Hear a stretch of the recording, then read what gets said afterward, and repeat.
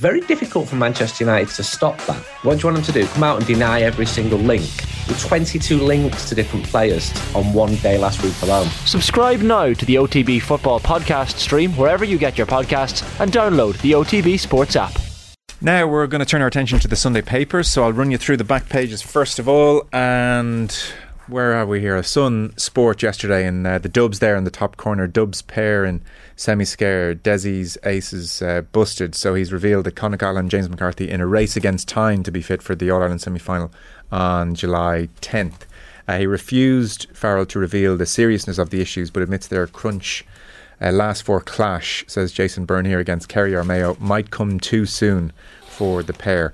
Beneath that you'll see a picture of Wayne Rooney looking like he's at school. So class Roon. Wazza needs badges for top job. Obviously you might have seen Wayne Rooney left Derby on Friday, which surprised everybody at the club, but he's going to spend his time now completing his pro licence. That is the plan for Wayne Rooney in the short term. We have the Sunday Times, and it's a shot yesterday of Cork's Paul Ring trying to block Sean Bugler at Croke Park. Semi-detached, Dublin too strong for Cork, while Derry brush aside Clare to reach All-Ireland Senior Football Championship last four. Beneath that, Jonathan Northcroft has Ten Hag digging in to land 70 million de Jong. This is Manchester United very much at the insistence of their new manager pushing the boat out to get de Jong. Barcelona want 80 million euro or so, or 85 million. United are going with 80 million, which it seems will get the job done. So it seems 80 million euro is good enough for Barcelona. So that's the priority for Manchester United at the moment. And then David Walsh here on the front page, Ryder Cup exclusion for Saudi golf rebels. So it does seem as if the DP World Tour are not too far away from banning the Live Golf DP World players from Ryder Cup action. They banned them initially for a tournament or two, and there was a £100,000 fine, but it seems that as the Live Golf events continue and the European participation continues in those events, the moves against them will grow and culminate in Ryder Cup ban maybe. Mail on Sunday, Deja Blue, ominously familiar feeling for Dublin's rivals as Farrell's men crank it up in Croker. They really were in third gear, to be honest, Dublin against Cork, as we've mentioned already, 21 points to 10. We have the front page of the Sunday Independent. Again, Kicking Kings, Rocks, Freeze, see Dublin into semis. Clare crushed by Classy Derry. That's Dermot Crowe on the front page of the Sunday Independent. Sunday World. Again, it's Rock Stars, Dean and Dubs cruise to victory against Rebels in Croker. 21 points to 10, the final score there. And on the front page of the Sunday Independent main section, we have Mark Tighe, formerly of the Sunday Times, now with the Sunday Independent. And this is John Delaney once again on the front page of main section, revealed the emails Delaney's attempting to conceal, which we might start with in just a moment. Very happy to say Cliona Foley, journalist and broadcaster here in studio, you're very welcome. Me too. And Tommy Martin of Virgin Media Television and the Irish Examiner with us as well. Tommy, great to have you in. Thanks, Joe. Good in shorts as well, the summer feeling. Yeah, why not? Summer shorts and rain gear, I think. You don't know what I'm wearing under this desk though, of course. So fashion. John Delaney on the front page of the main section revealed the emails Delaney is attempting to conceal. And this is Mark Tighe here. We are now in the midst of a 2.5-year legal battle between the Office of the Director of Corporate Enforcement and John Delaney. And really what's happening at the moment is legal argument over emails and whether or not these should be taken into evidence. So 270,000 emails have been seized. Can you imagine the workload here to go through 270,000 emails? So it seems there is contention over 1,123 of those emails and a small number as well of hard documents over which John Delaney has maintained a claim of legal privilege. So in effect, the documents John Delaney is seeking to shield include hundreds of emails with former FAI executives Ray Walsh and Carl Heffernan. And court filings show Mr. Delaney is claiming he was advised in some of these emails on family law matters, on the purchase of a €1 million house in Aughrim, County Wicklow.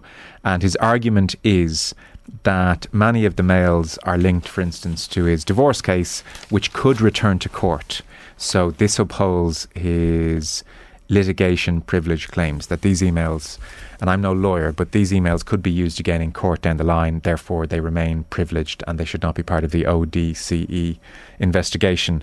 And in effect, the judge has to decide whether John Delaney is correct in this matter or the OCDE do have access to these 1,123 emails. That seems to be it in essence. Yeah, but it was as journalists, I think what struck us about it was because he lists 78 of the illegal cases, and true to sports journalists, I think we all had a different number. I reckon there was 41, somebody else said 38, but of the 78 cases, they're nearly all cases involving media. And I know people used to always argue or say, why did a lot of the stuff not come out before? But this probably does reflect the level of cases and legal threats that were going on all the time for quite an extended period. So it'd be fascinating if they do come out eventually. The one thing that interested me in this, and obviously Mark Tighe is a big signing for the Sunday Indo. He's like a premiership signing for him, isn't he? Really, given all the work that he's done on this. But what interests me is that he says that Delaney now runs a consultancy business, Delay Limited, in London, and is also trying to shield a number of emails with Finance One, a financial advisory firm that advised on, quote, refinance of personal business, a property purchase, and a company called Spinel Crest. So it's that sort of, granular detail that Mark Tighe did so brilliantly and made that book such forensic investigation, such a brilliant read at the same time. But this is very much mired in legalese. Yeah, and I'd say a lot to come. And who knows how significant these 1,123 emails are. So John Delaney is claiming, for instance, that in some of these disputes there is contention between the FAI and John Delaney as to who's responsible for the fees, for instance. So even though some of these cases may be settled, his claim is they are still potentially alive and therefore litigation privilege exists. But you do read through a lot of the 78 cases he's listed, and it's John Delaney versus Goal.com 2016-17, John Delaney versus The Journal 2016, John Delaney versus The Examiner 2016, versus Independent Newspapers 2016, versus The Daily Mail 2016, Sports Joe 2016, The Limerick Post, Prime Time in 2013, newspapers, Independent Newspapers 2013, Daily Mail and Irish Times 2014, Irish Times 2011, Morning Ireland of RTE, John Delaney, Independent Newspapers again, 15, The Journal, 16, You Boys in Green in 2014, the Waterford local radio station, 2016, The Sun, Balls.ie, more Sunday Independent investigations, Evening Herald, 2012, Sunday Times, 13, Sunday Times, 16, John Delaney versus Independent Newspapers, 2016, the Irish Daily Star, 11, Sports News Ireland, 2011, Irish Daily Star, 14, Irish Daily Mail, 2014. I could keep going. I'm labouring the point slightly, but it is an extraordinary litany. If they say that legal actions are the Oscars of our trade in the media, this is like the glitziest award ceremony you're ever likely to see, because the amount of media organisations that are listed there. So I suppose there's a couple of things that stand out. Obviously, this is all in the hands of Justice Leonie Reynolds, who will make the decision as to whether to come down in favour of John Delaney, that these emails should be not included in the ODCE's investigation because of their links to ongoing legal cases and family law situations that may become active again. The other thing is that a lot of them are correspondence involving FAI staff members. Ria Walsh, who became the interim CEO, and Carl Heffernan, who was a commercial director. And it kind of underlines, whether rightly or wrongly, whether the entanglement of FAI personnel in Delaney's own business and legal affairs, whatever the nature of the correspondence was, and all that will become apparent if the emails are released. But just how the overall point about this, and the fact that Mark Tighe and Paul Rowan opened their book with the famous birthday party, was that the FAI and John Delaney, in Delaney's eyes, had come to be seen, and certainly with the people around him, come to be seen as one and the same. So hence why I guess this is proving so hard to disentangle for the ODCE and the courts. Yeah. Not much more we can say about the situation, but certainly a 2.5 year legal tussle and counting is very much the case in that investigation. A lot of golf in the Sunday papers this morning, some very positive and some very much about the live golf situation and how toxic that war really is becoming in many ways. If you're a golf fan and you're looking for something which is enjoyable and feel good, then I suppose the win of Matt Fitzpatrick at the US Open last week, and Billy Foster, his caddy as well, is very much to the fore on that front. David Walsh chats with Billy Foster, who's been a caddy for a very, very long time, 40 odd years, and famously never won a major, and some nice anecdotes from Foster down the years. Yeah, there's some. I mean, I think we've said before in here, you know, you really would love to see a really good book by a caddy. I've always said it's one of those books that's really missing something that's really, really honest. But there's a great line in this. Obviously, the headline is Matt treats me very well as a human being, not just as a caddy. But it also encompasses obviously the time that he spent with various other high-profile golfers, and I just loved. And Dermot Gilleese covers that as well in the Sunday Indo with Garcia and Darren Clark and Ballesteros. But there's a great line from Foster. He said they were all different levels of psychopaths you're working for. So you have to adapt, because what you say to Sergio Garcia, Darren Clark will hate. What you say to Darren Lee Westwood won't like. So you have to suss it out very quickly. And it is an intriguing. I mean, he talks here about making the decision about the 3-wood on the 18th tee last week, and it going wrong, hits the bunker, and you know the insight that he gives is brilliant. He's walking down as they leave the tee. He's walking down thinking, why did you open your mouth? Why did you make him, play that? You could have just cost him the US Open. And Foster turned around and said, Billy, that was the right decision. Fitzpatrick said it to him. Fitzpatrick he says it was a 3-wood. That was a classy touch. That is. In that moment, that is an incredible thing, and he. That's why you can see that. And Dave Walsh has another piece as well, actually, on Fitzpatrick as well. They're just saying he's quite an unusual kind of guy. He's very, very straight up, very kind of honest, very decent with people. If you didn't like Matt Fitzpatrick after the scenes afterwards, you'll love him even more now as a person. It's great. It's a great piece. As you say, as Cliona says, with the examples from working with Seve and 1995 Masters, where he called a club wrong, and himself and Ballesteros just went absolutely nuclear with each other, and the difficult personalities that he's worked with in the past. And then that story about last Sunday night. But he says, the one thing I will take from Fitz is the massive mutual respect we have for each other. He's a very polite young man who looks at me and goes, well, Billy's been there and done it, and he shows me a huge amount of respect, and I show him the respect he deserves. He treats me very well as a human being, not just as a caddy, which seems like, wow, he treats you as a human being. Is that an amazing rarity in golfer caddy relationships? But it's maybe it's a small thing to note as a positive from Fitzpatrick's point of view. And in Dermot Gilleese's piece, he does a nice piece as well, but he says, and he makes a very good point, and he says, the 40 years of Open Championship, he said it has to be tempered with an awareness of an outstanding career in which 10% of serious winnings have amounted to very satisfactory earnings. You know what I mean? So they're, at that level, they're well paid. But the pressure is massive, and if you've had the big instance that he's had, then clearly when it turned right, and just the scenes and Zalatoris obviously responded very well, and Zalatoris' family responded very well. Everything was just it was just it was one of those moments that sometimes with golf you kind of go, oh, it's all a bit overly sort of oily and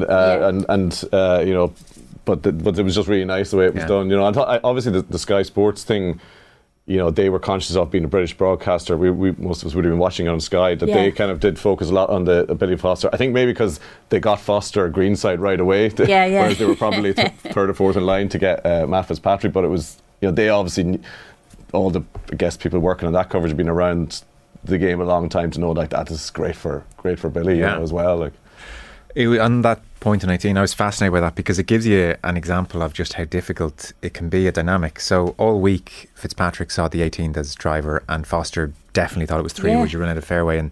But it seems the agreement they reached was, Foster said, okay, if you want to hit driver, you hit it, and we don't want any doubt in your mind when you're hitting the shot, which makes sense. But then they talked about it before. David Walsh says Fitzpatrick hit driver, he played the hole in 2 over par across the first 3 days. So then they get to 18, and that's where Foster says, what do I do here? And he says, I stepped up and said, Matt, it is a 3-wood, it's going to be a 9-iron in, just get it in the fairway, 3-wood, and then it's a 9-iron. And Fitzpatrick says, okay, 3-wood, and then hooks it into the bunker, which is more likely to happen with a 3-wood than with a driver. And you can imagine Foster thinking, oh my God, what have I done here? That's why it was such a classy thing for Fitzpatrick to turn around and say to him, it's okay, it was a 3-wood, that was my fault to put it in the bunker. Walking up to the next shot. You're entitled to be angry at that point. Yeah, well, I mean, and obviously the Seve example from the Masters in '95, it's Seve's turned around and Seve's made a mess of the next shot as well. Yeah. And he's turned around and going like, that's all your fault, because that's what he needed to do to get.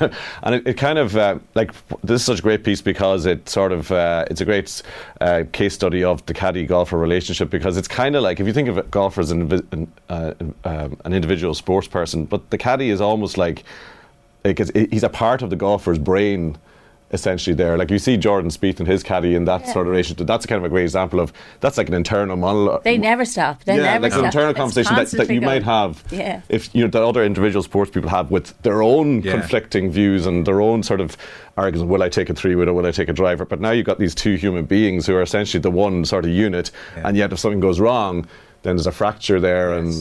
Caddies are tacticians, psychologists, coach. They're a bit of everything. Punch bags very often on the big occasions. The postscript to the big argument with Seve is that it seems they've been working together 5 years at that stage, and Foster on the 18th tee, when Seve is still going on about it, you messed up, but that's all your fault. And so he says, I effing heard you, all right? And then David Walsh says, Ballesteros is shocked. Playing partner Ray Floyd and caddy Steve Williams stand silently to the side, uneasy witnesses to an ugly family row. 4 days later, Foster received a letter saying his services would no longer be required by Ballesteros. 5 years together, done. I wonder, does it get to a certain point? It always reminds me of rally drivers. You know, I can't remember. There was an Irish rally driver who had a bad crash at one stage and had worked with his navigator for years, but after that they couldn't work together because there was just that tiny little break of trust. It's a trust thing. It was in that moment of driving. He couldn't be like, are you sure about this? Because so I guess maybe it's the same with a caddy golfer, obviously with less serious consequences, but that you can't be sort of questioning, or else, certainly the relationship can run its distance if something like that happens. I think the only book I don't know whether you can remember, the Lawrence Donegan Four Hours of Soul, was a great book. But when he was with the Journeyman, it was different, but it was still really, I thought, really interesting. I suppose he wasn't a career caddy, he was more. Yes, he was in it just to write the book. Exactly. For a year, We had him on the golf podcast recently, and it was a fairly grizzled, hard-living caddy fraternity then. I think it's changed a lot now. They're all professional caddies, like you think of Michael Greller on Jordan Spieth's bag, or Colin Byrne, of a different vibe. I think different era, these lads were like 10 to an apartment and just moaning about how much they hated their player. Like, my guy's useless. I got to get rid of him.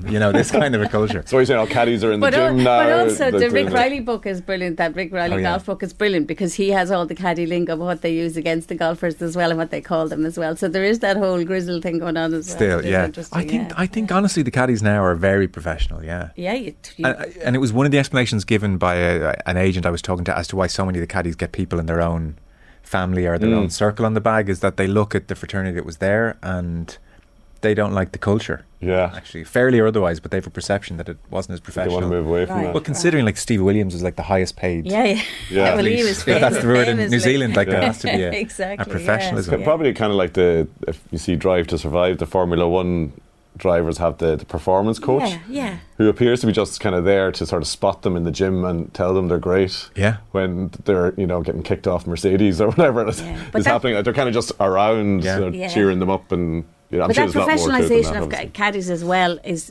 reflects everything in the sport, doesn't it? It reflects the science that's brought into golf now, and he's talking even so much as well about Fitzpatrick, what he does that's an interesting element of it as well, I think, what very Fitzpatrick does on the practice. Because you would notice when Fitzpatrick walks down a fairway, he's always writing something after a shot. So Billy Foster is saying effectively, even in practice and certainly on a golf course, he notes down every single shot. So Foster says if you watch him, he'll hit one in the left rough, he'll measure the distance exactly from the middle of the fairway, and he'll say, right, that's 17 yards off the middle. Every detail goes on a spreadsheet and then it spits out the data, and then over the last few weeks we've changed distances because of the way he's hitting it and so on. So I thought it was really interesting. They weren't doing that 10 years ago, certainly, let alone 2030.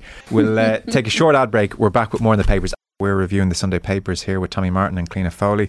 Just on the golfing theme, we were touching on that Billy Foster interview with David Walsh before the ad break there, and a story which certainly caught your eye, Tommy, on the front page of the Sunday Times. Ryder Cup exclusion for Saudi golf rebels. So the sanctions, it would seem that the DP World Tour will impose on those live golf players are going to incrementally build up very, very soon to a Ryder Cup ban. And I mean, what's doubly interesting is, it seems speculation, Henrik Stenson's management team have been in talks with Liv. This is the Ryder Cup captain next year. Yeah, that would be hugely significant. Just this story, David Walsh in the Sunday Times, and also James Corrigan has a story about it. And a lot of it around what degree will the Live Tour, will the Saudis basically cover the costs of the fines? And that's an interesting one.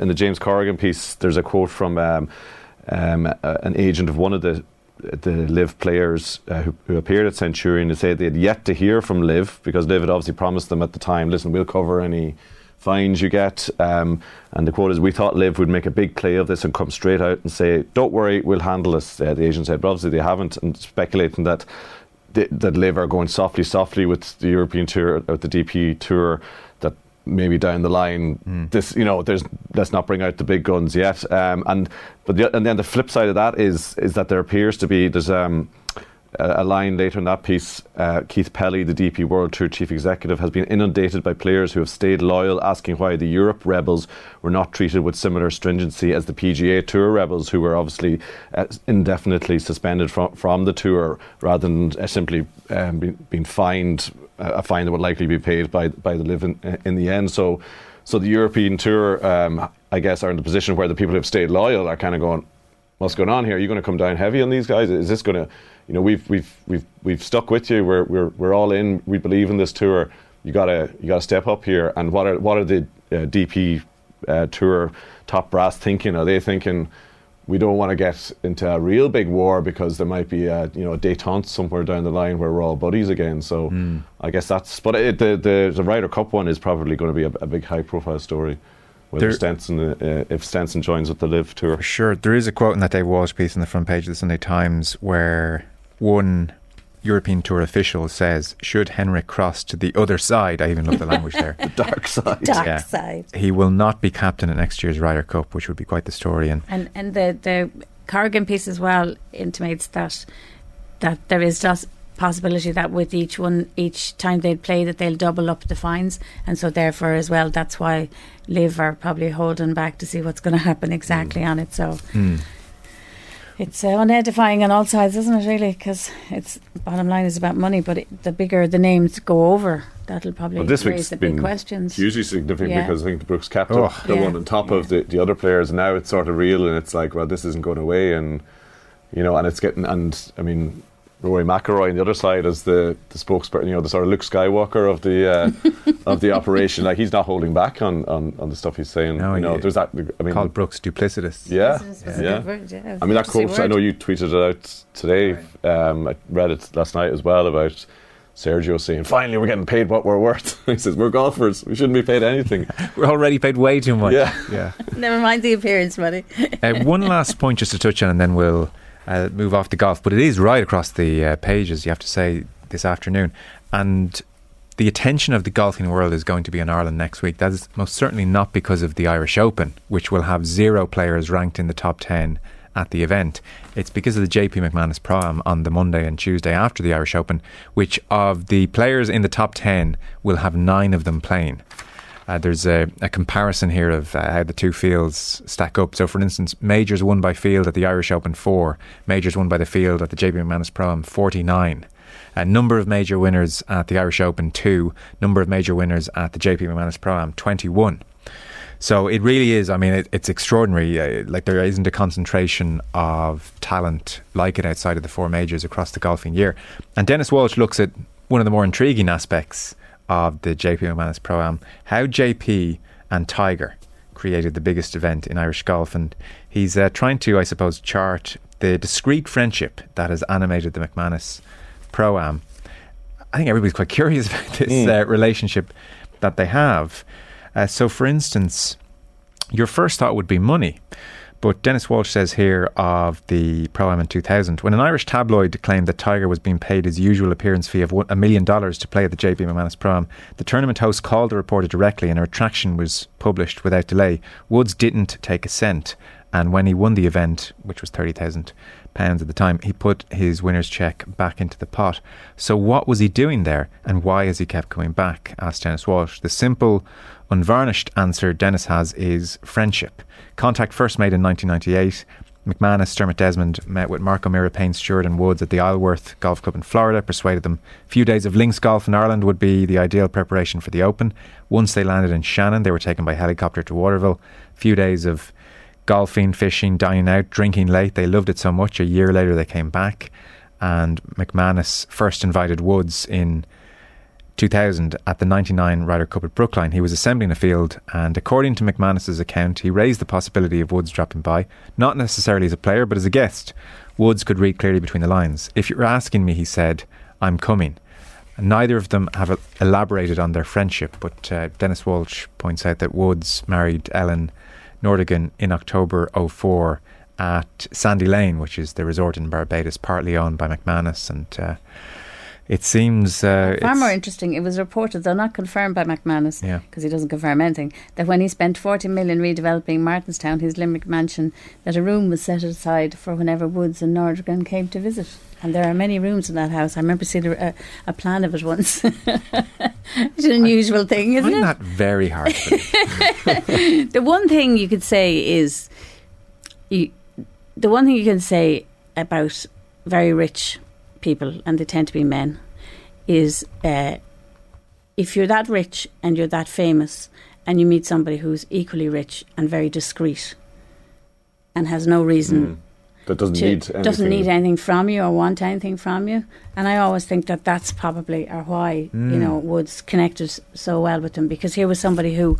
was asked him to come along to a thing, do him a favour. It was a charity event, still is, and it has raised massive amounts. It's totaled to and that's 40 totaled million, here. That's the one thing about it. I think it's 140 million raised for good cause. I think the last one phenomenal. Last one 10 years ago raised 40. Yeah, so they're going to break that. I think there's that element of it, isn't there? That if you're that paranoid, as Tiger clearly is, given his life story, and you meet somebody who doesn't want anything from you and offers you the hand of friendship and the opportunity to go somewhere, and just be yourself and relax. I think that's. Yeah. I think there's a great piece because, as I say, it pulls back the curtain on that world a bit. I remember reporting at the 2010 one and being on the fairway watching Woods, and there's a few lines from that press conference because it was Woods' first appearance outside of the US after the scandal. Yeah. I never forget that press conference that he did before the Pro-Am.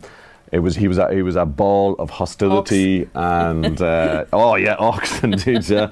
Hostility, just absolute, because every reporter there was told to go there and ask him a question that somehow kind of it was part of the sort of general kicking that he was getting, and there's quotes here, one-word answers and everything, and it was just that hostile, angry, whatever ball of emotions that he was at that time. And then following him on the course, he was waiting to tee off at one of the holes, and up ahead of him was the 4-ball involving Dermot Desmond.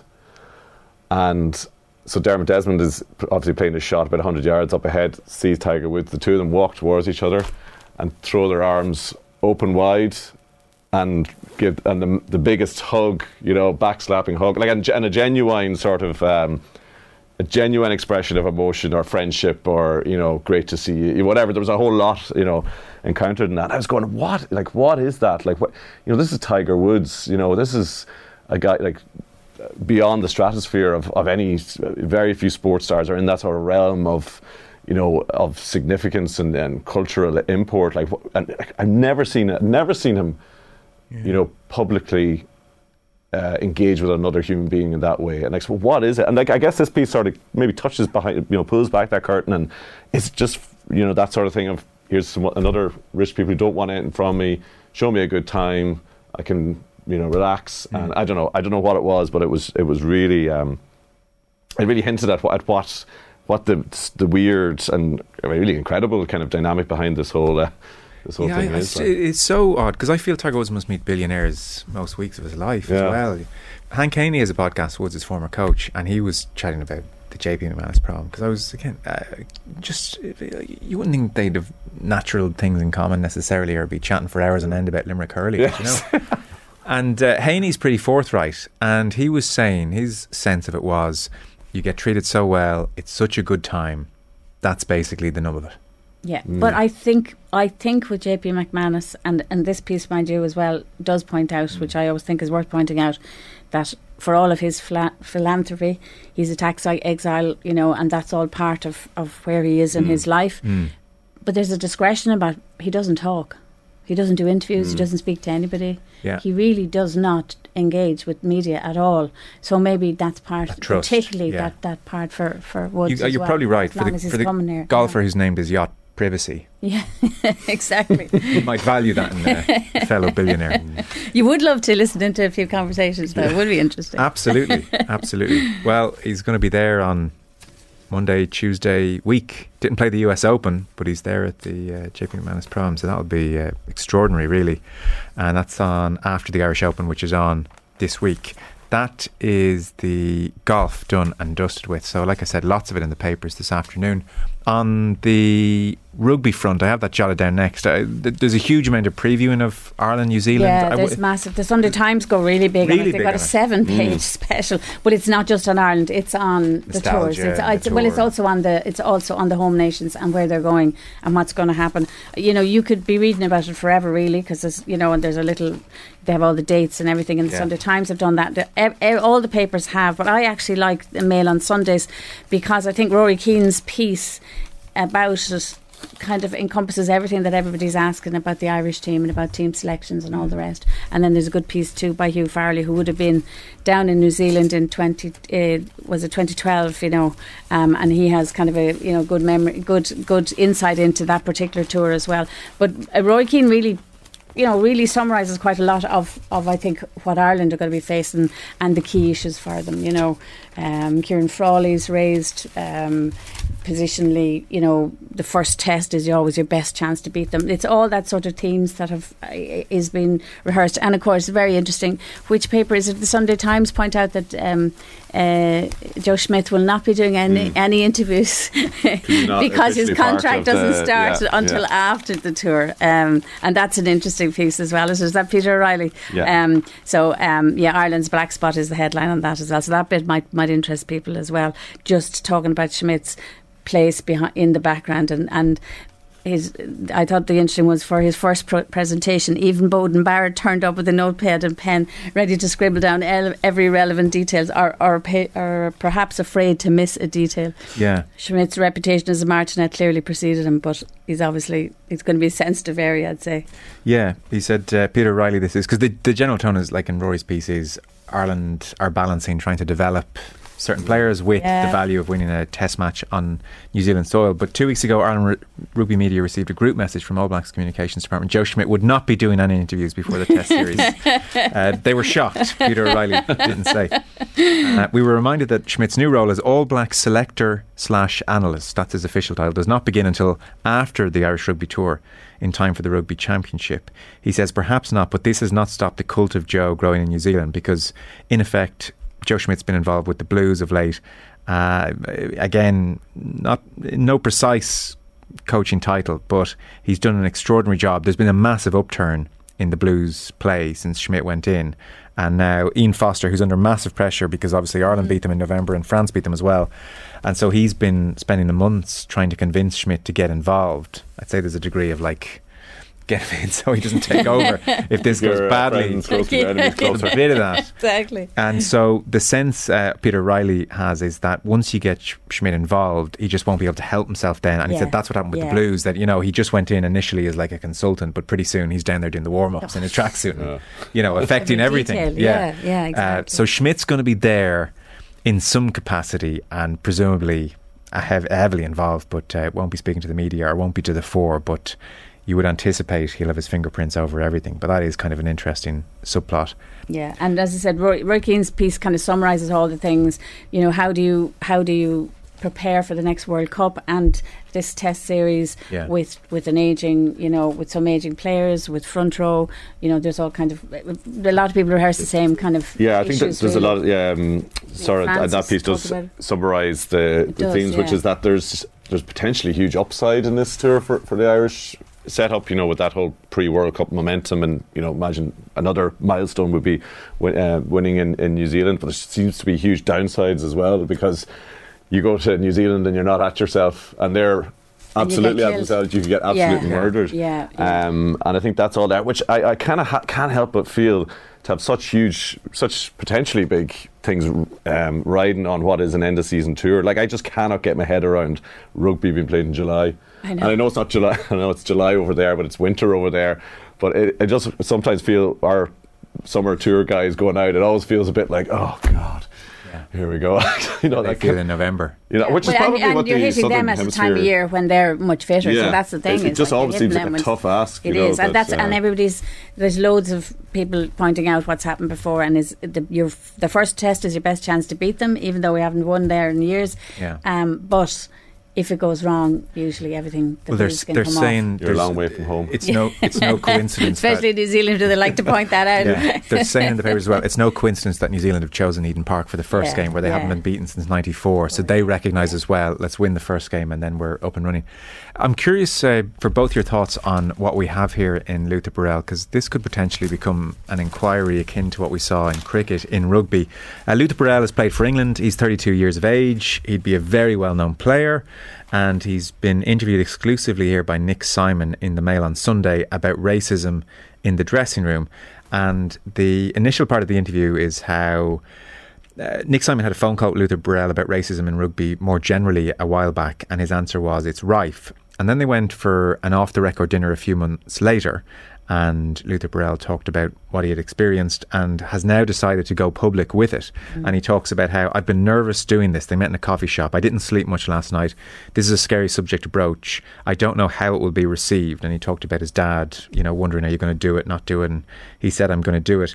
He stresses he's not going to name names. He says, this isn't a witch hunt. I don't want people to feel sorry for me.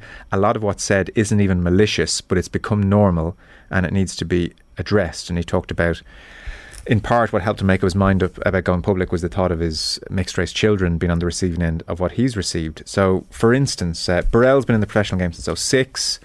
He said, things get said in jest without any thought every week, every fortnight. Comments about bananas when you're making a smoothie in the morning. Comments about fried chicken when you're out for dinner. I've heard things you wouldn't expect to hear 20 years ago. We had a hot day at training and I told one of the lads to put on their Factor 50. Someone came back and said, you don't need it, Luth. Put your carrot oil on. Then another lad jumps in and says, no, he'll need it for where his shackles were as a slave. Excuse my language, but where the F does that come from? Some people shake their heads, others laugh along with it. People greet you as, what's up my N?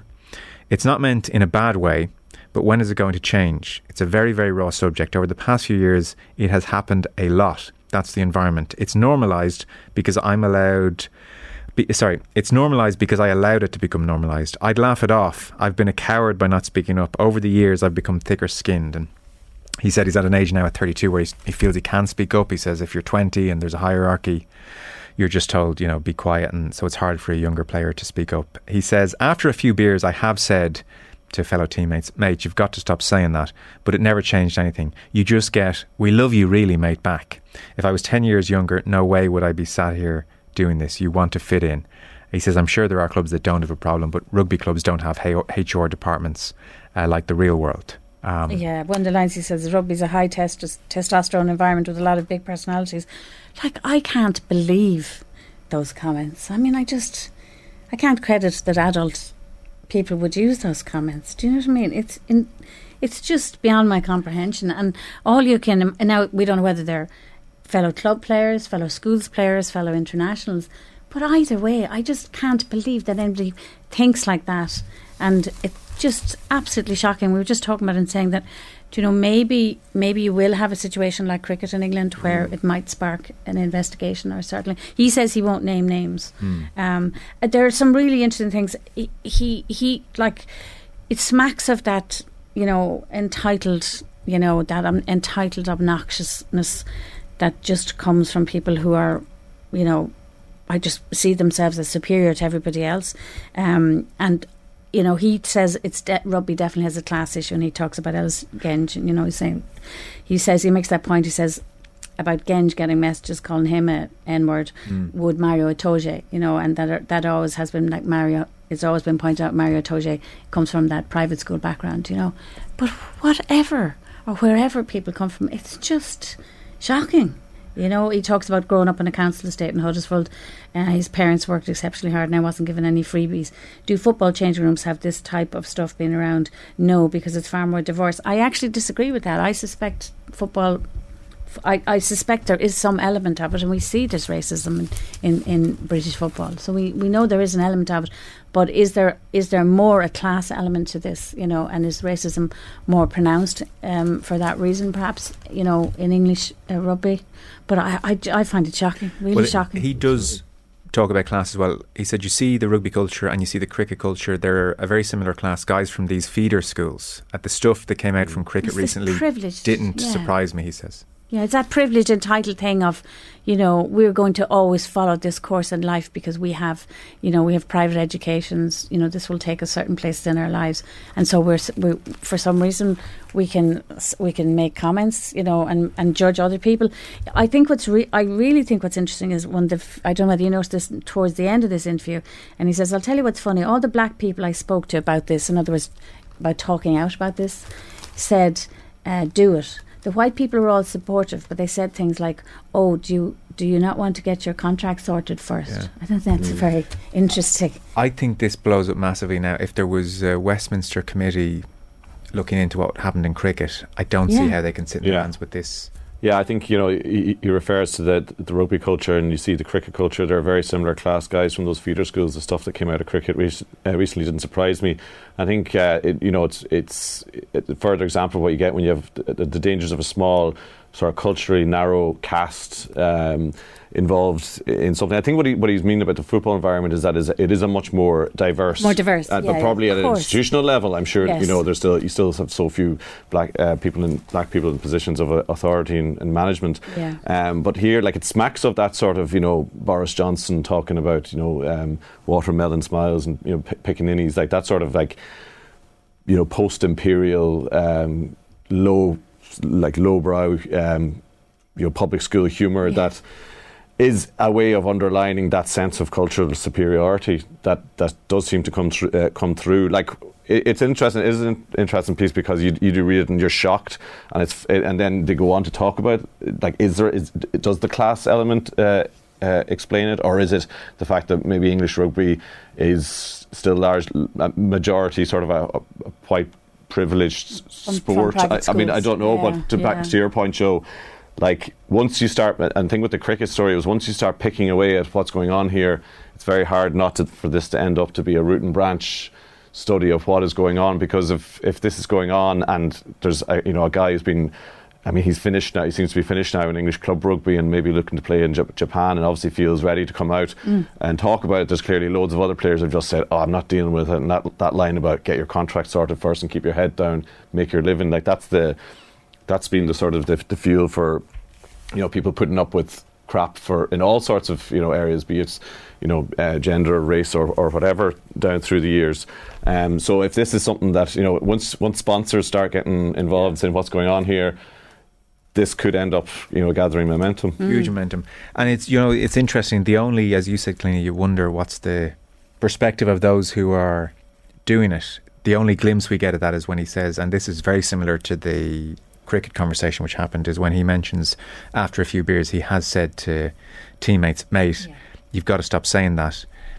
Their response is, "Oh, we love you really, mate." So there's this sense almost of actually, not only is it just banter, it's almost even a step further of brotherhood, that I can say this to you. Yeah, because we're such good how mates. Close we are. Yeah. That seems to be the perception that he's on the receiving end of, I think. Yeah, and his own openness and his own, you know, integration is really reflected, because he says at the end of it, he says, "I want to look back," and he wants to talk because he said, my son or my daughter might end up in want to be professional rugby players, you know. And it's very interesting. Maggie Alfonsi has said in England that she intends running for the head of the RFU over there towards 2025, which is really interesting. A black woman. Yeah. How interesting would that be? Well, I put his name into Google News this morning when I first read this to see what the uptake was, and straight away the Daily Telegraph on their website had Luther Burrell, "I've had the N-word used to me." this thing will be huge, and this will be dominated in 24 hours time. So yeah, and it is that thing that you talk about, that dressing room culture, where it's sort of the people, you know, dishing it out think, well, I'll tell you how you should feel about this. Sure. It's just banter, and you shouldn't be offended by this, and that won't stand up for long. Well, that's an exclusive. It's in the Mail on Sunday by Nick Simon, and it's Luther Burrell, the English international, still only 32 years of age, very much a current rugby player, and it seems he's gone forward and back for several months about whether or not to speak publicly, and he most certainly has. So it's a 2-page spread there in the Mail on Sunday. We'll take a very short break, back with more on the Sunday papers in just a moment. You're welcome back. 58 minutes on the clock. Armagh back to within 3 of Galway. Galway won 12. Armagh 12 points is where we are. We'll be over to James O'Donoghue if anything significant happens over the closing 10 minutes or so. We have Cliona Foley and Tommy Martin here in the studio. We'll move to GAA then for a moment. So Paul Kimmage is writing about GAA interviews on the back of a piece Sean McGoldrick wrote last week in the Sunday World, and it struck Paul Kimmage. He was out following Shane Lowry at the US Open, and who popped up there? Only Paul Mannion, who actually was on the show this week, ironically, because he's out playing for Boston Donegal, and he was following Shane Lowry around, and Paul Kimmage was it was striking him. They'd never crossed each other's paths, and it was only as Mannion's retired now you kind of hear from him a bit more, and he was saying on the back of McGoldrick's claim that this has been the worst year in Sean McGoldrick's career covering GAA for interviews. I think the Sunday World thus far have had 3 interviews across the entire summer, and that is the way it's going. And even ahead of the quarterfinals, there weren't press days, or certainly none that the Sunday World were invited to, and we've bemoaned this direction, I suppose, for quite some time. It would strike me the pandemic has been used, never let a good crisis go to waste, as the way to just almost phase these press days out totally. Like, they just haven't resumed post-pandemic. Well, as long as I've been guesting on this slot, we've been talking about this issue. But actually, I was flicking through the Sunday Independent from the front and reading the GAA coverage, and getting past the match reports from yesterday into the previews from today. And there's a piece about Mayo, the general piece, Dermot Crowe, about Mayo and lack of forwards, which talks to former Mayo players. Tommy Conlon has a piece about the tactical aspects of it. Colm O'Rourke, a general preview. And I was just thinking, God, there's no... you never get a big interview, like a big, piece. Like, you never get a big, a player posing, in his farm or in his factory or, in his office or whatever, the week before a game, talking or whenever it was, and talking about his hopes and dreams. Like, you certainly rarely get it. And then I literally turned the page, and actually across my mind, the famous David Walsh story, that one of his famous stories back with the Irish press days, when he went to basically embedded himself with the Offaly footballers before the 1982 All-Ireland final. It's kind of the seminal sort of moment of media GAA relations, and it's been downhill ever since. And it did cross my mind, and I literally turned the page, and it's what Kimmage is talking about. Like, I couldn't be in more agreement, and it just strikes me so much. Going to Croke Park yesterday, and just how... like, absolutely nothing against any of the players, and they're all, we know they all have fascinating stories and interesting perspectives, because whenever we do get to talk to them and hear from them, that's all the case. But how distant they all are, they all come running out, and you do feel a certain detachment of them from them. Whereas if you read your paper, or whatever way you consume your media the morning of a big match, and there's a feature with this guy and this guy from the other team, then you go to the match and you have a sense of there's a whole other context and a whole greater engagement. Like, look, it's as I say, it's an old argument that's been on for years. I think it's incredibly, and not not speaking from media bias, incredibly long-term damaging for the GAA. I just think from institutional level, they need to get a handle on this and say, listen, we need to do a press conference, a manager and a player, some way before every big game. It's tied in with revenues. It's tied in with GPA funding. It's there. It's not the end of the world. It's not going to kill you. We need it for the promotion of our games. And if you're going to have this season where the early part of the season is running, competing with Champions League and Heineken Cup and all that sort of stuff, you need to start, tooling up for that battle, because what they're doing at the moment is... The football season seems to have just whizzed by. Look, this year is... I don't know how anybody's going to reflect on this year, really, because so much has been squished into so little time that there isn't even room for half the stuff that's there anyway. But they do it... I don't know, Tommy. Look, I don't know. Is it just journalists are obsessed with this? Do the public really care? I feel I think there's a disconnect with fans. I think that's what I think people miss, is that they don't see, they only see them now as intercounty automatons, if you like, who have this life that they live as well as trying to do, and so many of them are students, and that there is a little bit of a disconnect there. I think there is that, and in that, I think what's lost maybe is an appreciation for who they are as people and what they have to combine their professional GA, training with. That's what I think is maybe lost, is that it actually disconnects you from how bloody hard they work and how hard their lives are. I think that's what's been lost. I think that's a real pity. But they still do stuff for sponsors, and the problem with that is the same people are thrown out by sponsors, and they're the big names, and we know so much about them already. Do you know what I mean? Yeah. So I agree with you, but I think sometimes maybe that's just a journalistic obsession that we have. But I'd love to know what the public think on it. Yeah, but I think the public will still support their county, love their county, but they will. You wouldn't be as aware of it as a fan, that like you don't see or hear that much from your players. But over time, it's kind of a boiling a frog thing that you don't really realise till you sort of don't stop caring about things as much. That sort of level of engagement. Look, I just definitely think with the level of competition, like working in sort of the day-to-day media, like you do spend a lot of your time saying, well, such and such a manager, Jurgen Klopp said this, and that sets the agenda for this game, and he came back and said that, and like it is regarded as sort of tittle-tattle and kind of a lot of kind of it's not as significant as the matches themselves, but it generates buzz, it generates context. It's part of the old the old. The interesting today, the Boxing Fight Game press conference where whatever the players, if you had McGeaney and Pork Joyce, what I was just about to say, that. But actually, McGeaney and Pork Joyce, it's a brilliant example of it, because there's been a few pieces in today's papers about McGeaney and Pork Joyce, about who they were as players, their personalities, how interesting they were, and how interesting it is now that they're both involved at this stage, right? And in 10 years' time, if there's an intercounty player who's a manager, you won't really, I don't know, have that insight into their personalities, I don't think, because of the way it's gone. There's that for sure. In it. Donaghy there standing beside McGeaney. I mean, I don't know who the modern day fellas are, because McGeaney, Roy Keane-esque, you would think, did nothing with the media, but I vividly remember McGeaney with BBC Ulster, and it was shown on BBC. He did a thing where, like, he let the TV crew come with him while he was doing his training and when he was doing his shopping, and he spent an ungodly amount of money on fruit and vegetables each week. And it just gave you, look, he didn't bare a soul, but he gave you enough to got him interested in that fella. I always remember was the one about, was it not the McEntee tunes, or somebody else who they used to take the butter off their sandwiches, after training. That's how obsessive they were. But it's little details like that tell you so much. I mean, you just don't get them anymore. They do resonate. The other thing, I suppose, is I don't have a lot of sympathy for managers, because I think in the GA the problem is that a lot of managers think they're managing Man United and they're not, and they think they're doing a professional job in terms of media and they're not, just because they don't have the training even to think, to do it the right way.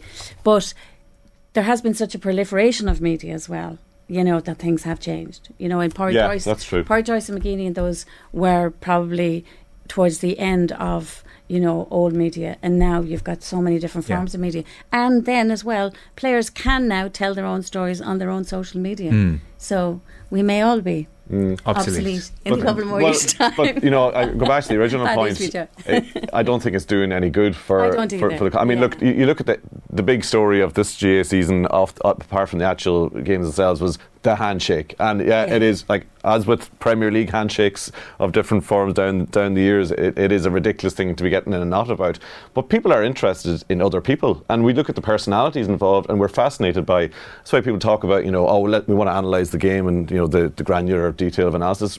But we want to talk about the personalities as well, because we're human beings, and the rivalries. You see Henry Shefflin and Brian Cody, and there's clearly something going on there. Like, that's incredibly fascinating thing, and it sets up the whole context for the. I always think there's a thing akin to when people, do you want Joe Brolly in full flow, or do you want like a good solid analysis of what the corner forward did? And there's that thing in Malcolm Gladwell where if you ask people what kind of coffee they want, they say I like rich dark coffee, whereas the blind tests have shown people like weak milky coffee, and that is we want talk to me about going around about Cody and Shefflin. Don't tell me what the full forward was doing. Actually, and also I think the really interesting thing, and that whole debate about the Sunday game and all the rest now, is really interesting as well, because you now can get 625 podcasts who give you the analysis. Loads of former players talking, you can get that analysis somewhere else. But if you're trying to produce, a something that appeals to the general public, as you said, that you have loads of human interest in, as well as the sport end of it, it's a different thing. I draw the line. I absolutely draw the line. I'm sorry, at Dessie Farr last night being asked about his captain and his co-captain, I think, missing, and he's interviewed after the game, and they haven't played, and he's asked, what are their injuries? Right. And he says, I couldn't possibly say. Was that what the comment was? Oh, I don't know. Philip Flanagan, you Philip played it Flanagan's. earlier this morning, I think. I heard a clip on the radio this morning. Even Philip though it's Flanagan common knowledge, it's hamstring. Yeah, and he can't Has confirm. to confirm, yeah, I'd prefer not to say. Prefer not to say. Now, please, what benefit is that? Because all that's going to create now is a vacuum for journalists to go chasing all week to ask everybody. You see, this is what I'm saying about how they don't. I just don't think they get it. That's only. silly. Yeah, that's that doesn't just help silly anything. stuff. Yeah, that doesn't help anybody. If anything does create a vacuum, do you start a WhatsApp rumour about someone now? Yeah, you know? now the WhatsApps are going to go crazy, and this, of no benefit there'll be to even it. more rumour and innuendo. This is where I think that it's gone so far the other direction. I agree with you, Tommy. It's just gone nuts now. I know. I was up in Derry with Tony Scullion and Enda Gormley on Wednesday. Like, there was such a richness to their stories and the way they did things. And look, it's not what it was, and of course we got to move with the times, but man, it was better. It's just more. It was more romantic, and it was for everybody. It was for better. the consumers as well. And it's interesting. Pat Spillane has a piece today in the Sunday World about going to the matches and his son playing for Sligo, and just he says everybody he met in Croke Park that day at the Tailteann Cup finals said, what's Brawley really like? Yeah, of course. What's Brawley talk to? Isn't it so funny? Like, that's still what people keep asking them. We're human beings, Yeah, like, we love watching the games, but the relationship talk between people. Yeah, and is I think as the nature of progress is that they are a lot more athletic. They're not going for a rake of pints the night before the game and smoking a Benson and Hedges at half time. They're not those romantic sort of characters, but they are human beings. They are interesting guys. They're funny guys. They've got interesting careers, different challenges in life, and anytime they do come forward, they tend to be really interesting. Really interesting, and but their stories get told by professional people who know how to tell a story, and it just means when you're watching them, you're that bit extra invested. I think is that's what it comes down short to, version. So two pieces on the FINA decision.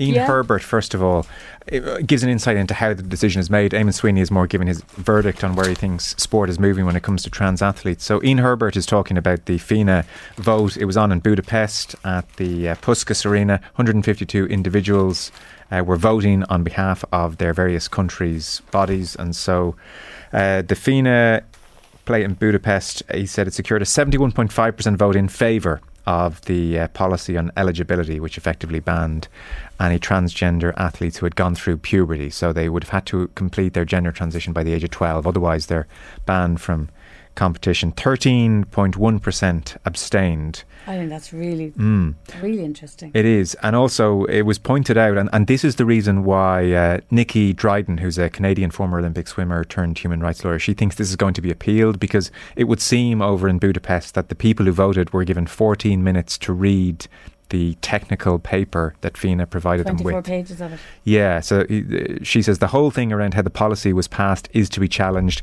This is not the end of it. This will go all the way up to CAS. So it certainly looks, by the way FINA presented it, and I can't say for certain, but it looks like they were very much of a mind to have the vote passed. And well, yeah, it is. It was such a dramatic decision, and this is interesting insight into how it was made, if you like, which people may not have got initially.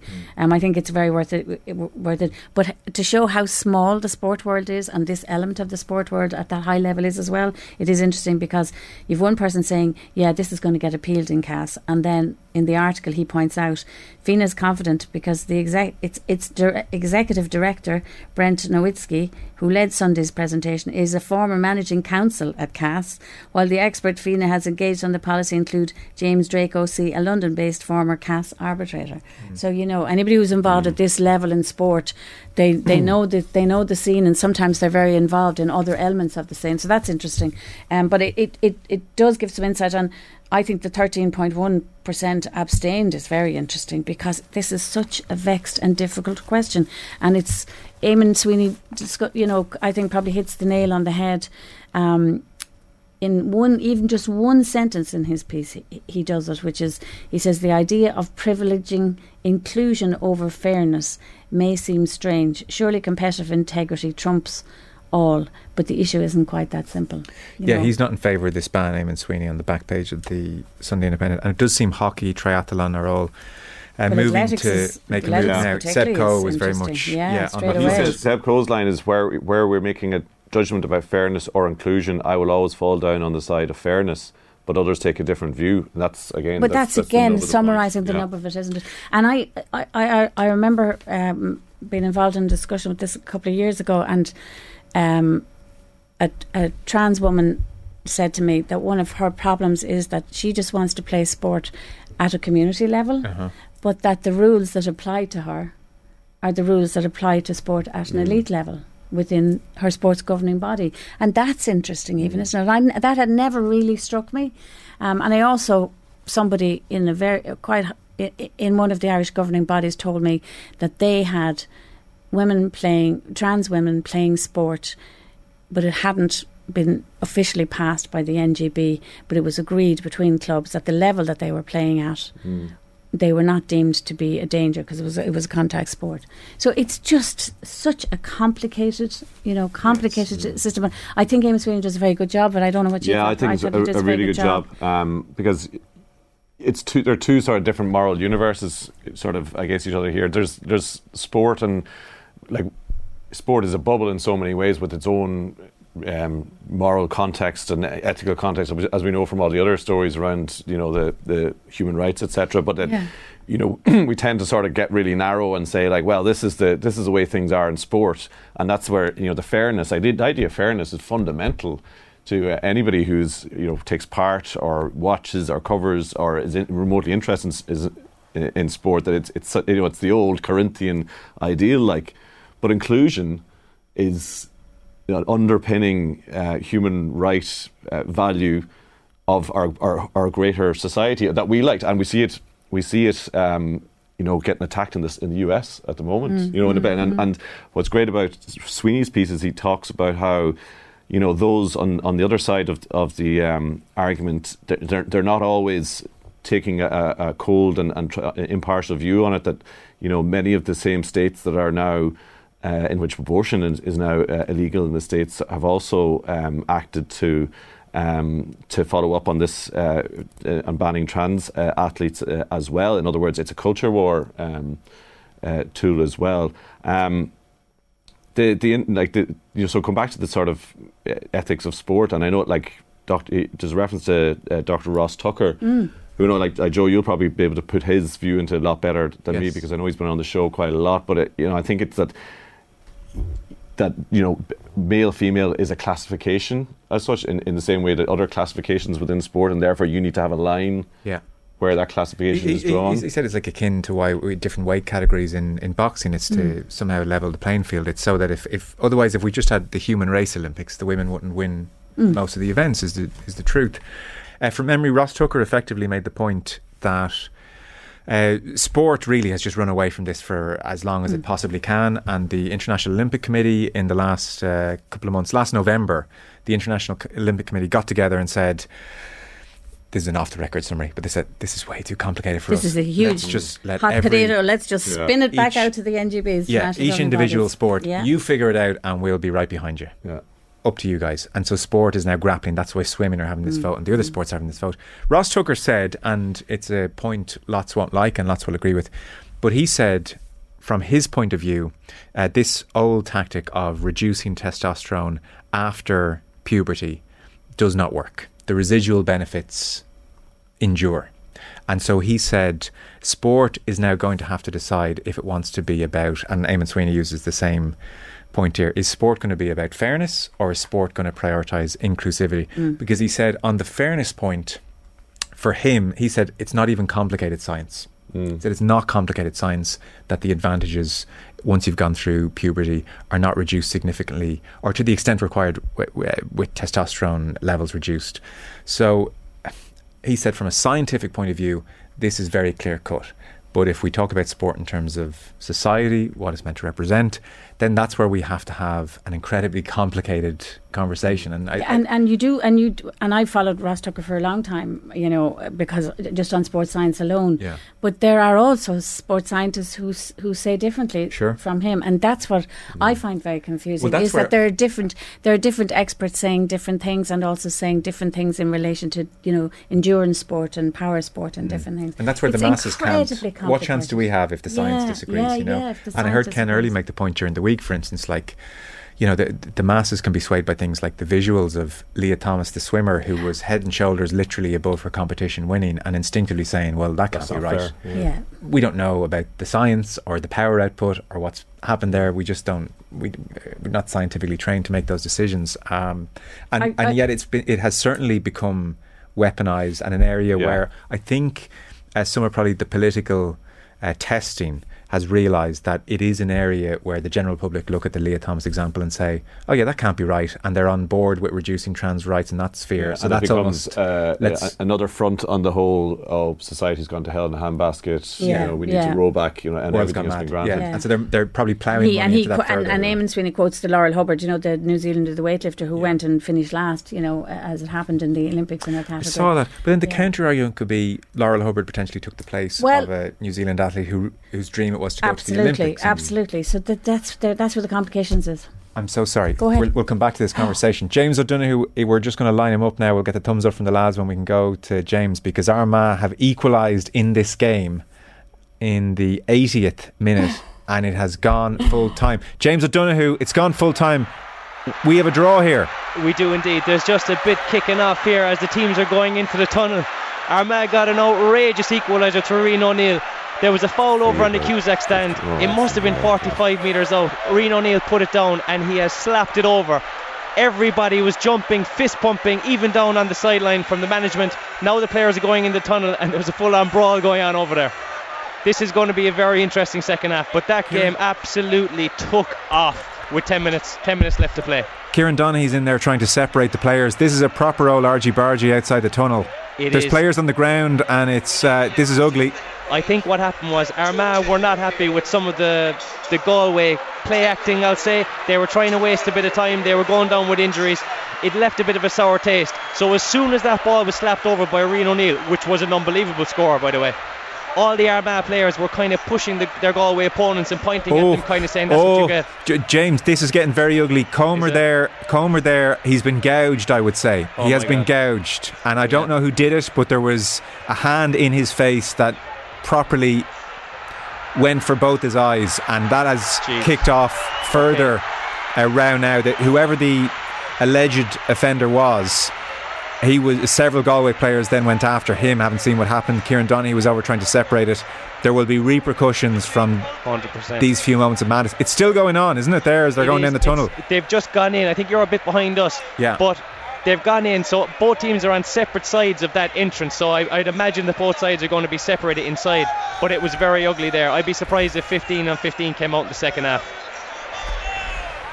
Because there were two players on the ground tussling maybe 5 minutes before full time for quite a protracted period as well. The linesman was just standing over them waiting for them to finish. That was Shane Walsh and James Morgan.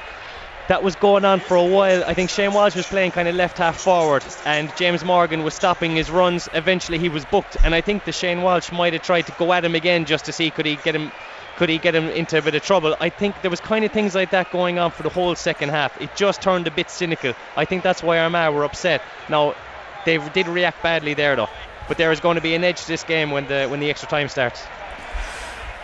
Wow, there sure will. I mean, what does a referee do in that instance, I wonder? Do they go down and review footage, or do they hand out red cards or yellow cards? It remains to be seen. We have extra time here as well. I mean, that's the other aspect. I think it's whatever they can see between the umpires, the linesman and the referee, see if they could see anything. Often in these situations so much is going on. How would you pinpoint one or two incidents? You could send off two of one team and there could be something behind your back. There could be 4 red card offences behind your back for the other team, so it's very hard to get a fair result out of this. But I mean, you'd have to say that Armagh probably did start that. Well, it certainly looked at it from here. It is over on the Cusack side. We're in the Hogan here, so it's hard to see exactly. Yeah. But Oh, it's going to be a difficult one for the referee to see what he does here. I'd be shocked if there was 15-15 coming out. So your sense is Armagh frustration levels grew as Galway tried to, as most teams would, I suppose, slow the game down, see out the clock. I think so. I think so. And let's face it, Armagh were absolutely dead and buried. Until that second goal went in, they were in serious trouble. So for them to actually get a result was incredible. So their tails are up, their gander is up. They probably got an unbelievable burst of emotion there at the end, and they said, you know, they're going to take it out on their direct opponent, but then it just spilled over. I tell you what, the CCCC is gearing up for the week of its life. I tell you that for nothing, whatever the fallout is. They'll all be rescinded anyway. They'll all be rescinded, yeah, I wonder. So just again, sum up, because we're going to go back to the papers here in a moment and you can draw a breath.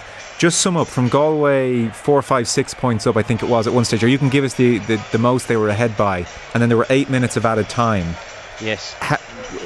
What the hell happened, I suppose, is the question here. Galway went up 6 points. 6 points, and they were absolutely in control. Shane Walsh had the ball on his toe. He was kind of drawing fellas in, slipping it over the top, and they got a couple of points through Conroy and through Kieran Malloy. At that stage, the game was over nearly. But Rafferty came out. He's put in an outside of the left from halfway into the penalty box, really, and Rian O'Neill has jumped and he has caught an absolute beaut over Sean Kelly.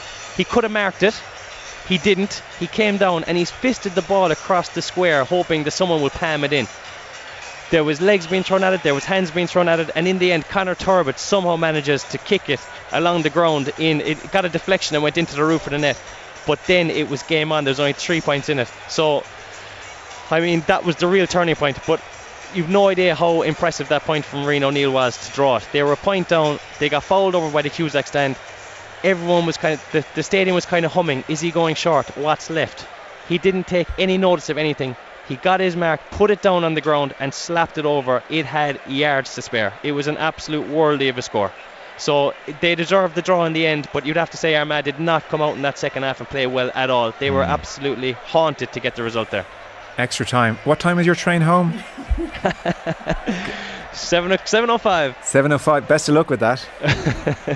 Once the Kerry game goes ahead on time, we're okay. I think everything's pushed back now because they have to give them time to warm up, so it remains to be seen. Or cool down as the case may be. Yeah, I mean, you wouldn't bring those two teams out too quickly. You'd say, take an extra 5 in the dressing room.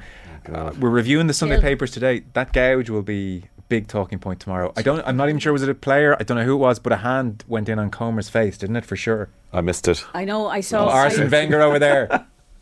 But I saw one of the Galway players indicating that somebody had been gouged with his fingers. He was actually pointing to his eyes, so I don't know. It was That's Comer. all I can say. We'll see it in slow motion later. Yeah, it was Comer, and just don't wrap this up and get over to Croke Park now. Sorry, it was Comer, and a hand came in on his face. Absolutely, and you could see the reaction then of everybody. So it's as bad as I've seen in this in a long time. Some bad stuff. And it's going to take what obviously was unbelievable, exciting finish to it. Like, it'll just be the main source of discussion now. Yes. Are you going to Croke Park? Do you have to? I just might get there now. So sorry, we're in the midst of, it's a kind of a difficult space to have this conversation married to that. Making me feel very redundant here as a sports writer. Far from the action, talking about it. People listen to story of our lives. People listen to this on podcasts anyway. I know. So we are trying. The problem with trying to balance inclusivity with fairness is everybody's going to have a different perspective on that, not least the female athletes, those of us looking on. And the other point Ross Tucker made is, in certain sports, and it's not discussed in Eamon Sweeney's piece at all, is the element of safety. So Ross Tucker was making the point that at the moment you could have 20 stone male rugby player transition and very, very quickly be participating in the female rugby game, and that poses, in his opinion, significant risk. Equally, in boxing, you could have, in theory, and extreme examples often make for bad case law, and actually bad extremes have been used this here. This is what's this happening exactly here, is that it's the extremes. But in theory, you could have Tyson Fury transition and very quickly be fighting females in the heavyweight division. And again, does that pose a significant safety risk? Then you have all the complications of, you know, whateber medicine you take to transition. How does that affect you physiologically? And this is where all the arguments come in. One of the interesting things he says is, for one thing, I'm quoting Eamon Sweeney, he said, for one thing, the scientific evidence on trans women's athletic performance is not conclusive, and that's one of the complications.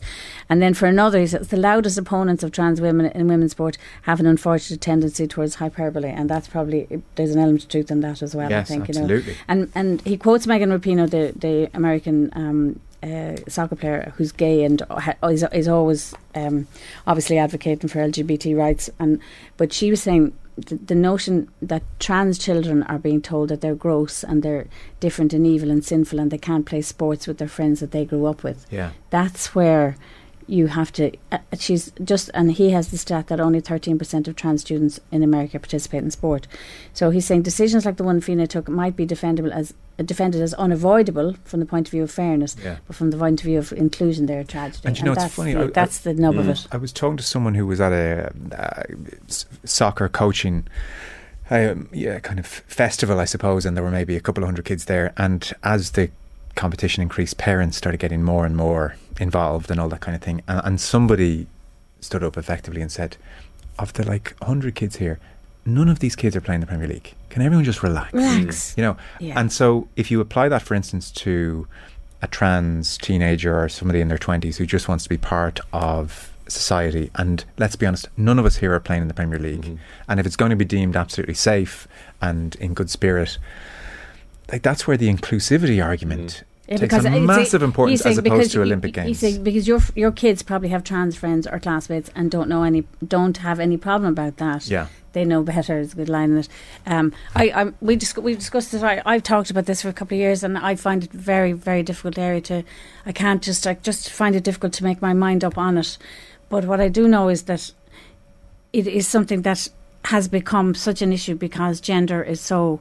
It's such a movable thing now. You know, transitioning. There are more people transitioning their gender, and that gender fluidity is so much increased in the next generations. So it's not going away.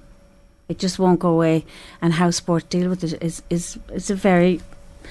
It's just a huge debate for me, you know, because I understand as a woman that women's sport have separate categories, so that it's fair to women when they're competing.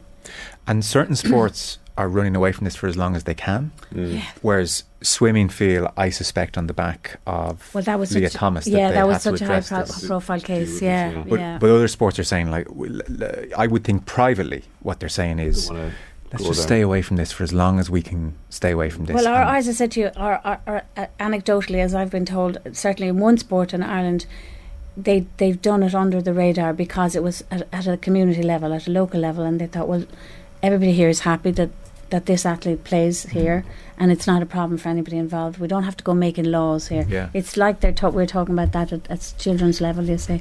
I suppose one of the things that strikes me, and I'm a bit like you, I read everything I can. I don't understand the science. Yeah. If someone dumbs it down to me and really gives it to me in a basic form, I can understand the science, but I don't understand nanomoles and testosterone in any real way. My sense is, looking at it, is, and this is the problem, is that there isn't a one-size-fits-all solution to this. I mean, the boxing example that Ross Tucker gave me versus archery. Yeah. They're two sports that it would strike me might just have to have very different solutions. Yeah. Yeah. Look, I think that the whole, bottom line of this, if there is a bottom line, is that it is complicated and nuanced. Yeah. And ironically, given how complicated and nuanced and as you say, there's so many different angles you can come at it, you know, like the one you've just mentioned, is that if you are someone who has a clearly defined certain view of this, I just don't know how you can. If you're unless you're, you know, completely deficient in, you know, in a sense of tolerance and an understanding for people on one side, or a sense of understanding of the nuances within sport and the other, that do have to be weighed up as well. There is no other way of. I mean, it's a very good piece. Eamon Sweeney kind of weighs down on the side that inclusion is just about more important. I think, if I'm not because it says decisions like the one Fianna took might be defended as unavoidable from the point of view of fairness, but from the point of view of inclusion, they're a tragedy. So that at a certain point, it's his view that we have to that human rights do trump fairness within sport. But anybody who comes down and says has a cold black or white view in this, it just doesn't. It doesn't bear scrutiny. And we haven't even looked at the fact that most sports science is based on men's bodies, that women physiologically are different than men. They suffer far more severely with concussions. They suffer far more severely with ACLs because of hip positionings. There's massive physiological things that women have to overcome in sport. Yeah. So when somebody transitions and becomes a female athlete, their power levels and other things may be changed, but also they haven't had to go through those sort of things to get to where they are. They didn't have periods for years. They didn't go through all of that. It's just so complicated. I find it very difficult to. No, it is very difficult, and But I think what has to happen is that people have to be allowed to hear each other's opinions. I was just going to say the most disappointing aspect is how toxic it's become so quickly. Yeah. People now tread carefully and don't know what to say it because it's just so ugly. But as you said, it's the people outside protesting with such certainty either way that would confuse you the most in some respects. And I'm conscious, even just as we're speaking, there are football boots behind you with rainbow laces, and for so long people had LGBT people had to suffer so much in sport, and now they don't have to, I hope, and I think it's getting better for men as well. You just would hope that this can be dealt with as sanely as possible and as kindly as possible, whatever happens. Eamon Sweeney there, back page of the Sunday Independent, and then Ian Herbert's piece is more on what happened at that Fianna vote while we were talking there. So we'll go back to James O'Donoghue in just a moment, but the two teams seem to be on the pitch. Paul Joyce is in a fairly extended conversation with the referee. Tommy, I know while we were talking there, you did see the alleged gouge. I mean, I don't know if alleged needs to be used, to be honest. What was your read of what happened there? Yeah, it looked like either a member of the Armagh backroom staff or a non-called player involved. It was pretty blatant. I mean, I'm not going to second guess the workings of the CCCC given what's happened in recent months. I don't know. I guess I can imagine that you're talking about this being in the papers in the week to come. I'd imagine one of the angles that somebody might take is that if you keep undermining the disciplinary process, and if it keeps failing to address these issues, then there's no barrier for things like this to happen again. Not that you're ever going to stamp out, I guess, rows and rammies at full time in GA matches, but I mean that was pretty shocking. It was. James O'Donoghue, you're still in Croke Park, I presume? Yes, still here. Galway Road on the field. Joyce has just had a good interaction with the referee. I think he was trying to tell him exactly what happened. The referee wasn't listening too much to it, to be fair. Galway are just in a huddle now with Joyce giving him a team talk. No sign of Armagh yet. Certainly the body language of Joyce and Galway was one of aggrievement. We've been wronged here and you need to do something about referee. That was my sense of that conversation without hearing the actual words. It is, but that's dangerous for Galway. Galway need to now concentrate on winning this match. If they have this as an excuse to kind of roll over at this stage, Armagh will come out firing here. Galway have to put this into their back of their mind. Whatever did happen over there, as I said, it's very far away from us under the Cusack. We're the Hogan. Whatever did happen over there, they have to park it until after the game. The ref is going to do what he has to do. Galway need to clear that from their heads and go and play this extra time and now win the game again. And you don't have a TV screen in front of you? You haven't seen the incident? No, with all the screens and the replays, they didn't show anything. Here come Armagh now. They're getting a good reception. Galway still in the huddle. They're not actually going into their positions just yet. I presume the referee is going to take action now. Oh, I see. So we may be about to see action. That remains to be seen potentially. The Armagh cheer, largely because there's more Armagh fans in the stadium than most. So we'll see if there is any action. You're counting 15 Galway players. There's more than that at the moment, because even the Galway management have stayed on the field at the minute. And the Armagh management, everyone is just expecting the referee here to make some hard calls. Like, no one's lined up in their position, so I presume the referee is going to make his calls and then they're going to toss. Well, we'll stay with you, because it's hard to predict what's going to happen here. So we're just getting the wide shot now. As you say, No players in their positions, and plenty of backroom staff still on the pitch. And referee is talking to the Galway fullback, and I'm not sure who else has been called in there for Armagh, but the referee talking to Galway player and Armagh player at the moment. Yeah. Is that Nugent in the middle? It is. Is it Nugent he's talking to? Number 13. Yeah, he's joint captain for Armagh. I think he's pulled in the captains. 2 captains. He sent them both off. Oh. Okay, so Sean Kelly gone and Aidan Nugent gone so far. Yeah, we're just seeing straight red cards to both. Straight reds. No surprises. The crowd didn't even have a reaction to that, because it's like, okay, that's a start. Because the Galway fullback, remind me of his name again, sorry? That's Sean Kelly. Sean Kelly. Captain for Galway. I think Sean Kelly knew he was being sent off, because Sean Kelly was, after Joyce finished talking to the referee, he went back and there was a huddle, and Joyce and Sean Kelly were in conversation, and Sean Kelly was just repeatedly shaking his head in disgust. Yeah. So I think Sean Kelly knew he was being sent off. I mean, I didn't see his part in what happened. I presume this isn't both captains are kind of off here, or captain and vice captains off here. They've obviously seen something that both have done. If he's doing one each, fair enough, but I mean, there was backroom staff, there was subs involved. Like, realistically, after the game there's going to be a few bends, but as I said, the Galway players don't want to see Walt or Joyce shaking his head and saying we're being wronged. He needs to just shake this off and say, lads, whatever happens, let's go and win this second half. Same with Armagh. That can linger in your mind. If you think that something's gone on that shouldn't have happened, you need to just brush it off. This is so important for these teams to just get that out of their head and mentally switch back on. We're seeing McGeeney going around talking to players and little G-ups, and the referee there even chatting, and they're working on some paperwork. He was all smiles. He was reasonably relaxed given the gravity of the situation. Poor Joyce and Cian O'Neill are arms crossed on the touchline waiting for the game to start. We're seeing Rian O'Neill there is near the referee. He's not in danger of being sent off. He's joint captain as well, and he's in there. Oh yeah, that was just a toss, so that's fine. No further action from the referee. So one each. Probably the only fair thing you can do in that situation. That's a real Mayo Mead 96, one from each kind of a solution, isn't it? Yeah, it is. But it means at least we still have a game. Yeah. You know, whatever action has to be taken after the game has to be taken. But this is there for both sides now to go and win. At least we still have that game. James, for people who missed it, that's Armagh down to 13 now, isn't it? It is. McCabe was already sent off for that collision in the second half. It was probably harsh, to be fair. It was a shoulder to shoulder. No, it was at full speed. The whole ground shuddered when he hit Tierney with a belt of a shoulder. But what happened was, I think his head clashed then with Tierney and drew blood. And when the ref saw the blood and Tierney had to go off, he gave McCabe the red. So, as you said, Armagh now down to 13, so it has to be advantage Galway. Okay.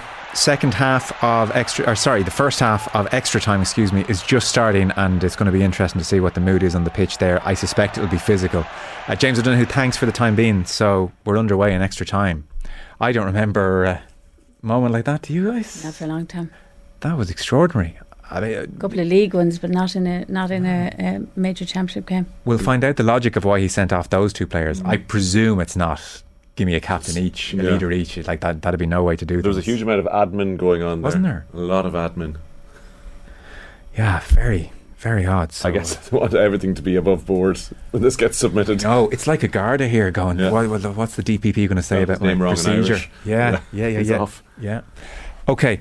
Very final thoughts. You're here much longer than you were meant to be here, so I apologise for that.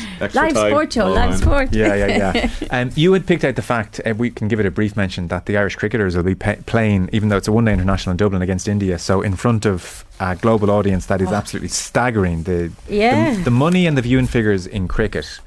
Just amazing, and just like to just think of it. Well, I suppose like there's a passionate audience for it here, but we have absolutely no idea. Jared Siggins was obviously brilliant, and just has a piece in the Sunday Indo today, and the money from the television the Star India pay for the IPL is $2.4 billion over 5 years up to 22, and the next one is expected to be 6 to 7 billion, just second only to the NFL. Yeah. And sometimes you just, like, even as a sports journalist, you realise how little you understand, and just about, and also about the money in sport and power of television in sport. Blew my mind about the IPL.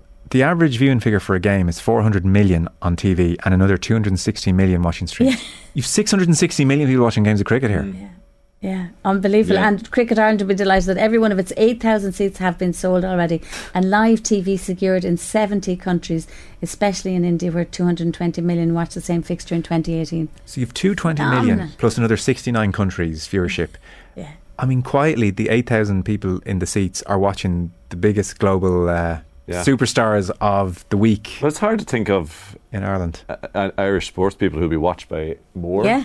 Isn't it? Yeah, incredible. This year, or you know, it's why our cricket stars are such superstars in their sport, and I think we're not conscious of it sometimes as well. Completely. Yeah, and like it comes at a time for a lot of change, I think, within the Irish system as well. Is what he's pointing out. That will do well to make page 6 of a sports page when it's on, and on an off the ball news round it'll be 8th story down, and actually in global terms it's destroying the field. Yeah, it's incredible. It is incredible. So that's Ger Siggins there on page 19 of the Sunday Independent. Any final one you want to point anyone towards? Just a tiny little thing that I noticed we were talking about publicity and talking about the GA and everything, but I do notice there's a little nib, what we call in the business a nib, news in brief, in the I think it's Mail on Sunday. Tennis are about to get a Netflix special. They're filming with them apparently at the moment. Oh, are they? Yes, it's going to be the next one. Can they do for tennis what they did for Formula 1 and for basketball? Isn't golf doing one? Or there has been some talk about golf doing one they're as well. filming this season. Right. Really? Oh yeah. What a good season. And apparently they've got unbelievable access. And they've been lucky as well in that I think they were following Justin Thomas the week he won the PGA. Like they were spending the week with him in effect. Right. And the word is it's going to be really, really great. Yeah, I think individual sports lend themselves to these things because there's no sanctity of the dressing room. Like the Formula 1 lads are like, I hate my teammate. I can't tell you how much I hate him. Yeah. And equally, the golf lads are all selfish. And tennis has some big personalities as well at the moment. So made for it. Yeah. So that's the next one. Tennis coming is up. Definitely one that needs that for the next generation. Yes, well, big time, because it's going to turn over players now who are going to be the next big ones. So they need to create a new personalities. And do you think the average sports fan could name 5 male tennis players outside of the big 4? I wouldn't be confident either. Never mind the average and the female side needs some big stars to come through, because they give out these one-off winners like Raducanu. You think, well, that's the star, and then disappears just as quickly post Serena. Yeah. So you can see why it's so attractive to some sports, because they've seen this. Particularly, I think Formula 1, and I know from talking to people, particularly the female viewership that they've attracted to Formula 1 has been phenomenal. Off Comes the back of back to our GA point: human drama, human drama, and personalities. This Armagh Galway game. If anyone's talking to me about the Galway full forward line at full time, how did Galway win this game? We don't care. There is going to be some fallout from this. Goodness me, just seeing the replay there. Gouge looked bad in real time, and it looked worse again in replay. So, and how the referee has picked out just 2 players, unless they were the 2 that started their kerfuffle, and maybe they were the 2. We were just saying. I mean, the difficulty have been 2 things here. Well, three things here: being a referee, being a trying to get your team back down here, and the work of a sports psych who does so much with teams before matches. But imagine having that scenario, and you have to get them back down there and bring everybody reset and back down and go back out and play football. I have seen people echoing the 1996 Mayo Meath situation, where it's red card each. All right, let's get on with it. Looks a bit like that, doesn't it? It does, but I don't know how do you litigate a situation like that in the heat of the moment.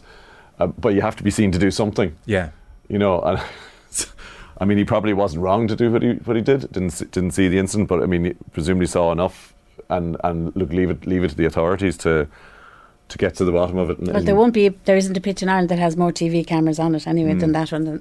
You know what I mean? That's one of the problems sometimes with these instances, that you get a very nuanced view of it from a particular television angle, but there has to be multiple angles there, surely. Well, I just hope there was a tunnel cam as well, because I don't suspect they all got inside and said, right, we'll leave it at that somehow. Well, they're 21 points apiece now. We are done. Sorry, this was a long paper review. You're both owed overtime. Cliona Foley, Tommy Martin. One of those epic podcast series. I know. Thank you so much. Pleasure. We'll take a break.